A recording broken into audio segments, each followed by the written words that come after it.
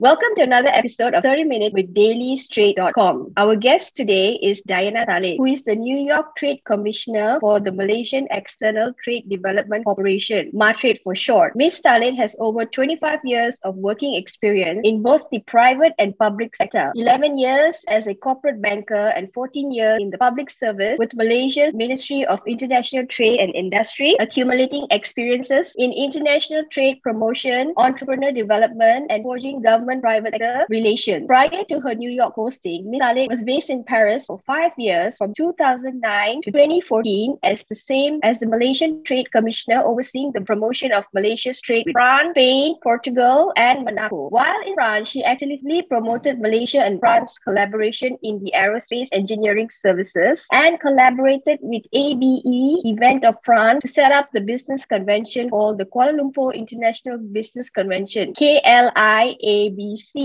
Our interview with Ms. Talib today will be centered around the trade and development between the US and Malaysia. Without further ado, let's invite Ms. Talib to the show. Hi, Diana. How are you today? Hi, June. It's really nice. It's good to hear from you again after quite a while. Yes. So, just a bit of background. I've known Diana for many moons now. I think since she was in Paris as the trade commissioner there, because I had a lingerie brand then, and she was helping me promote the brand. So today's interview is going to be talking about her expertise in the same sector, but with the Americans and Malaysia, and what she's been doing in New York, because she's dialing in from New York today. So, all right, let's dive right into the questions. In a nutshell, can you please explain what MATRADE does? Thank you very much, June. And first and foremost, to all the listeners out there, as well as thank you very much for your time to listening to this podcast, as well as thank you to June Ramli for giving me this opportunity to share my experiences as a trade commissioner, helping to promote Malaysia's trade globally. So as per your question, what does MATRADE do? The main role of MATRADE is basically to promote Malaysia export to the world.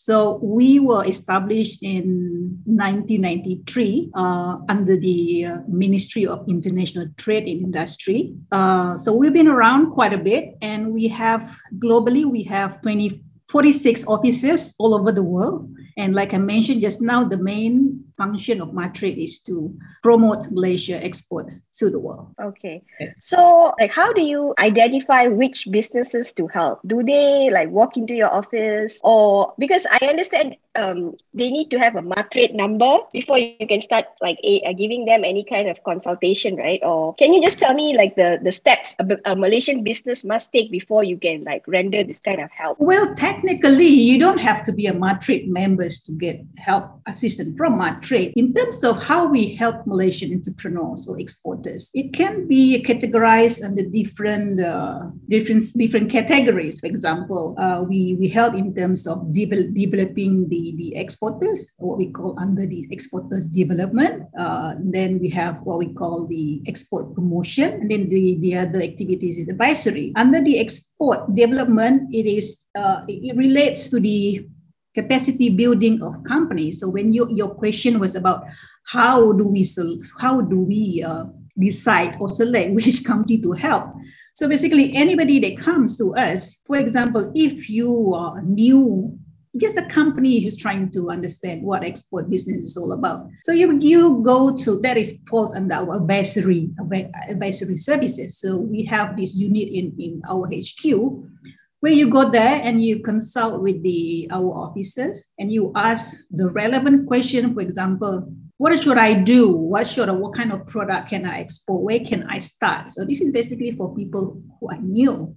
They haven't have any business yet. They have intention to start a business. So on the other hand, there are companies who are already established domestically, but they don't have the export capability yet. So how we help them, that falls under what we call exporters development. We help them to build their capabilities in terms of, for example, we give them trainings. The training also can be categorized into three categories, I should say. The company who has not exporting, company who are already exporting, but for example, maybe less than 5 years, and also for companies that have their mature exporters. So they want to explore new market, they want to expand their market share in that particular market. So our training that we provide to each category of exporters based on their capabilities. I'll give you an example. If you are already exporting to the US, now you want to go to Canada, or you already present in the US, let's say you want to increase your market share. So we train you what is your strategy. For example, how can you approach the market here? What kind of strategy that works and what kind of strategy that doesn't work? So it's a very wide, I would say it is very, tailored needs to each of the companies or exporters' capability. So that is how we help companies in general. Okay, so what's the benefit of having the Matrade number? Because I know that sometimes you have to register, right? And then I used to have a Matrade number before. So I was wondering, is there any extra benefit for that? The extra benefit is that when you register a Matrade member, is that you are entitled to access the the incentive that we have. If you are not Matrade members, for example, you will not be listed as in our database, and you will not be able to receive information. But if you happen to go to one of our training programs, we will not turn you away because you are not a Matrade members. But like I said, the benefit of being a Matrade members is you have access to our database, you have access to the incentive program that we offer to companies. So that are the advantages of being a Matrade members. Okay, and everything is free, right? Your membership, your help. Membership is free. But if you, for example, participate in our international trade show, there's some fee that you need to pay.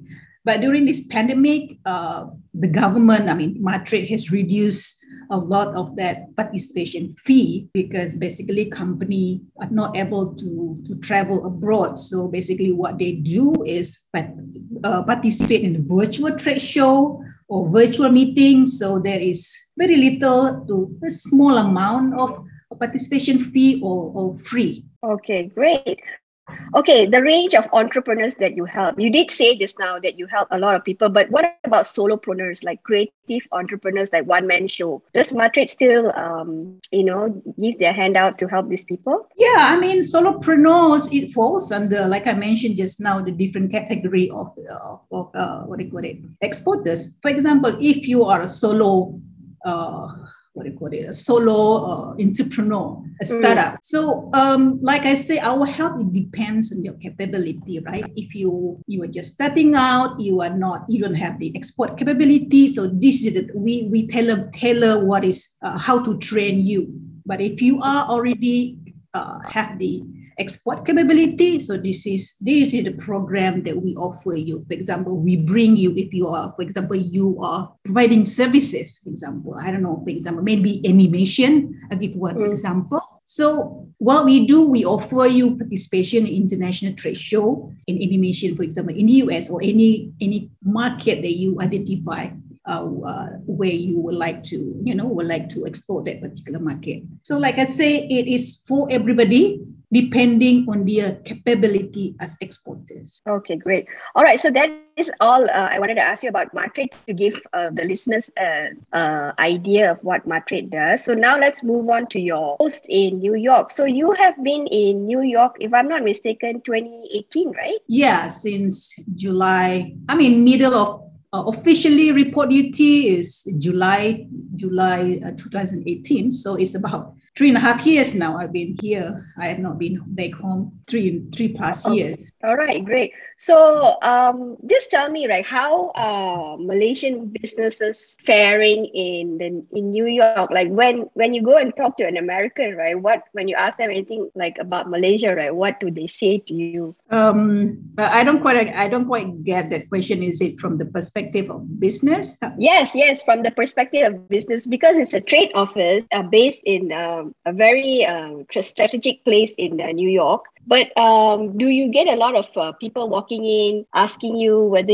they want to make asking you about how to go, and either Americans wanting to offer services in Malaysia, or is it the other way around? So which one do you see more? More Malaysians wanting to break into the US market, or more Malaysians? Because I know US is the number one trading partner for Malaysia at the moment. Like, it's been like that for a long time. Well, I would like to correct it, but actually, US is Malaysia's third largest trading partner, basically. Okay. In terms of inquiries, we receive from both sides, from the American companies who wants to source for product and services from Malaysia, or also from Malaysian company who are interested to to find out about market here, potential collaboration, but whatever products they, the list of importers that they want to link with. So we receive both. So how do we help these parties? For example, before the COVID, the lockdown due to COVID. So we have several trade promotion program that we organize yearly. Either we bring American or North American buyers physically back to Malaysia to attend what we call international sourcing program. Either that is in conjunction with the Malaysia International Halal Showcase MIHAS, or the furniture show, or the oil and gas show, or the aerospace KLIABC, the one that you mentioned in the introduction for my bio just now. So we used to do that. Bring buyers, we call premium buyers, to participate in a pre-arranged business meeting with Malaysian companies in Malaysia. But now, due to COVID, there's a travel restriction, right? So, nevertheless, work still have to continue. Promotion work still have to continue. We still have to help Malaysian companies. We still have to help American companies who wants to source from Malaysia. So what we currently doing, all our offices and 46 offices all over the world, we organize a virtual business meeting, what we call e-biz matching. So this we do very frequently because we have been receiving a lot of inquiries. So we match them up with the Malaysian suppliers who are legit and who have the capability to supply. We make sure that those suppliers have the capability to supply. We do the background check first, and we make sure that they're able to supply to the buyers. So like I said, COVID or no COVID, lockdown or no lockdown, work has to continue. Promotion works, we need to continue and to help our business community back in Malaysia. Okay, some of the notable business projects you have facilitated in the US today. So you've been there for 3 years already, and I know in between there was COVID, but before that, was there anything that you helped start up in one company from Malaysia who was trying to break into the US market, and you also successfully managed to help them all the way? First came here, we did not have that kind of opportunity because we sort of do not have the much activities back then. But I give you one example of how one of the projects that I'm quite proud of, that I helped one American companies to set up in Malaysia. This company they were badly affected by the US trade war with China. So the tariff, they are in the furniture business, a public listed company here in New York Stock Exchange. So they were affected by this. They used to produce in China. They manufacture the furniture in China, but because of the increase in tariff imposed by the US, and of course China as well as retaliated against the US in terms of tariffs. So their business has been affected. So they came to us to explore and ask us about the opportunities to relocate to Malaysia. So what we did, we bring this particular company back to Malaysia. That was in 2019, way before the COVID started, right? So we bring this particular representative to Malaysia to arrange a couple of business meetings with a few companies, furniture companies that we thought are able to produce the furniture that they have been produced in China. So we did that meeting for this particular representative of this company in Kuala Lumpur in our headquarters, and we also bring him around to visit the factories back in Malaysia. So 1 year later, they managed to find a partner, OEM partner. They did a partnership with this company based in Perak. And according to a few months back, we get a feedback from this company, and they said they already producing and already exporting back to the US. And the particular brand it's a modular kind of furniture. One of the fastest growing. I mean, they're public listed. So that kind of assisted. I mean, this is just one example of our success stories. Another example is one company who is producing the water tank tank for commercial building. So one of the commercial project, real estate development project, which is very huge here, which is not far from where I live, is the Hudson Yard development project. So this particular company supply through an importer. I mean, this importer import these water tanks installed in that particular development in Hudson Yard. I'm not sure. I think if you remember the Hudson Yard, I'm not sure whether when you were here, the vessel was already open or not, but this is a 5 billion real estate project. So our company, or Malaysian company, because we introduced them to this particular importer, so they managed to supply to this project. So they are part of that project. So this is what the example of some of the projects or some of the company that we have on both sides, the Malaysian side and as well as the American side. Wow, very good. Very, very good. And I wanted to ask you, right, what are some of the mistakes that Malaysian entrepreneurs make that hold them back from breaking into the US market? I would say that it begins with company. Sometimes they fail to, do a research or do analysis on their own strength and weaknesses. So because of that, they sometimes do not know where is the best market to go, what kind of strategy that they can use for that particular market. So because of they don't do that particular due diligence first, so sometimes they don't even know, for example, the pricing strategies or the market trends. I give you example of the trade show that we're going to organize and participate next month in North Carolina. So some of the companies came back to us even asking, what kind of pricing should I charge? What kind of trend of furniture should I send as a sample to be displayed in the exhibition, right?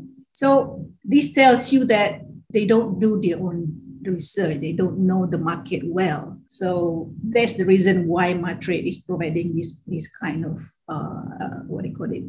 exporters development, export capacity building. So this is one of a few examples of seminar that we organize, training program to understand the market, what is the trend in that particular market, what is the market entry strategies in a particular market. So we have a series of training programs that we offer to companies. So this is among the mistake I would say that company make. Okay, so this one I think you've answered this question many times, but I want to ask you again. So has COVID-19 put a dent in the international trade between Malaysia and the US? And if you could supplement some figures, like, if there's any figures of... No, definitely.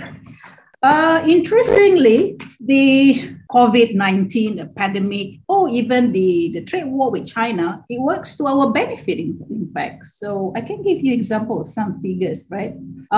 Year-to-date figure, which means that as at July, the latest one is July 2021. It's a comparison of July this year and July last year. So our total trade with the US has increased about 35%. So it's about 41.13 billion. That's our total trade with the US. Yeah. And our total export to the US has also increased 39%. And we have, there is 32.5 billion export to the US, right? And we still have trade surplus with US totaling 23, almost 24 billion, which is up by 47%. So if you're asking me what are the top 5 export to the US, of course, Malaysia's main export is the electronics. So that has increased about 27%.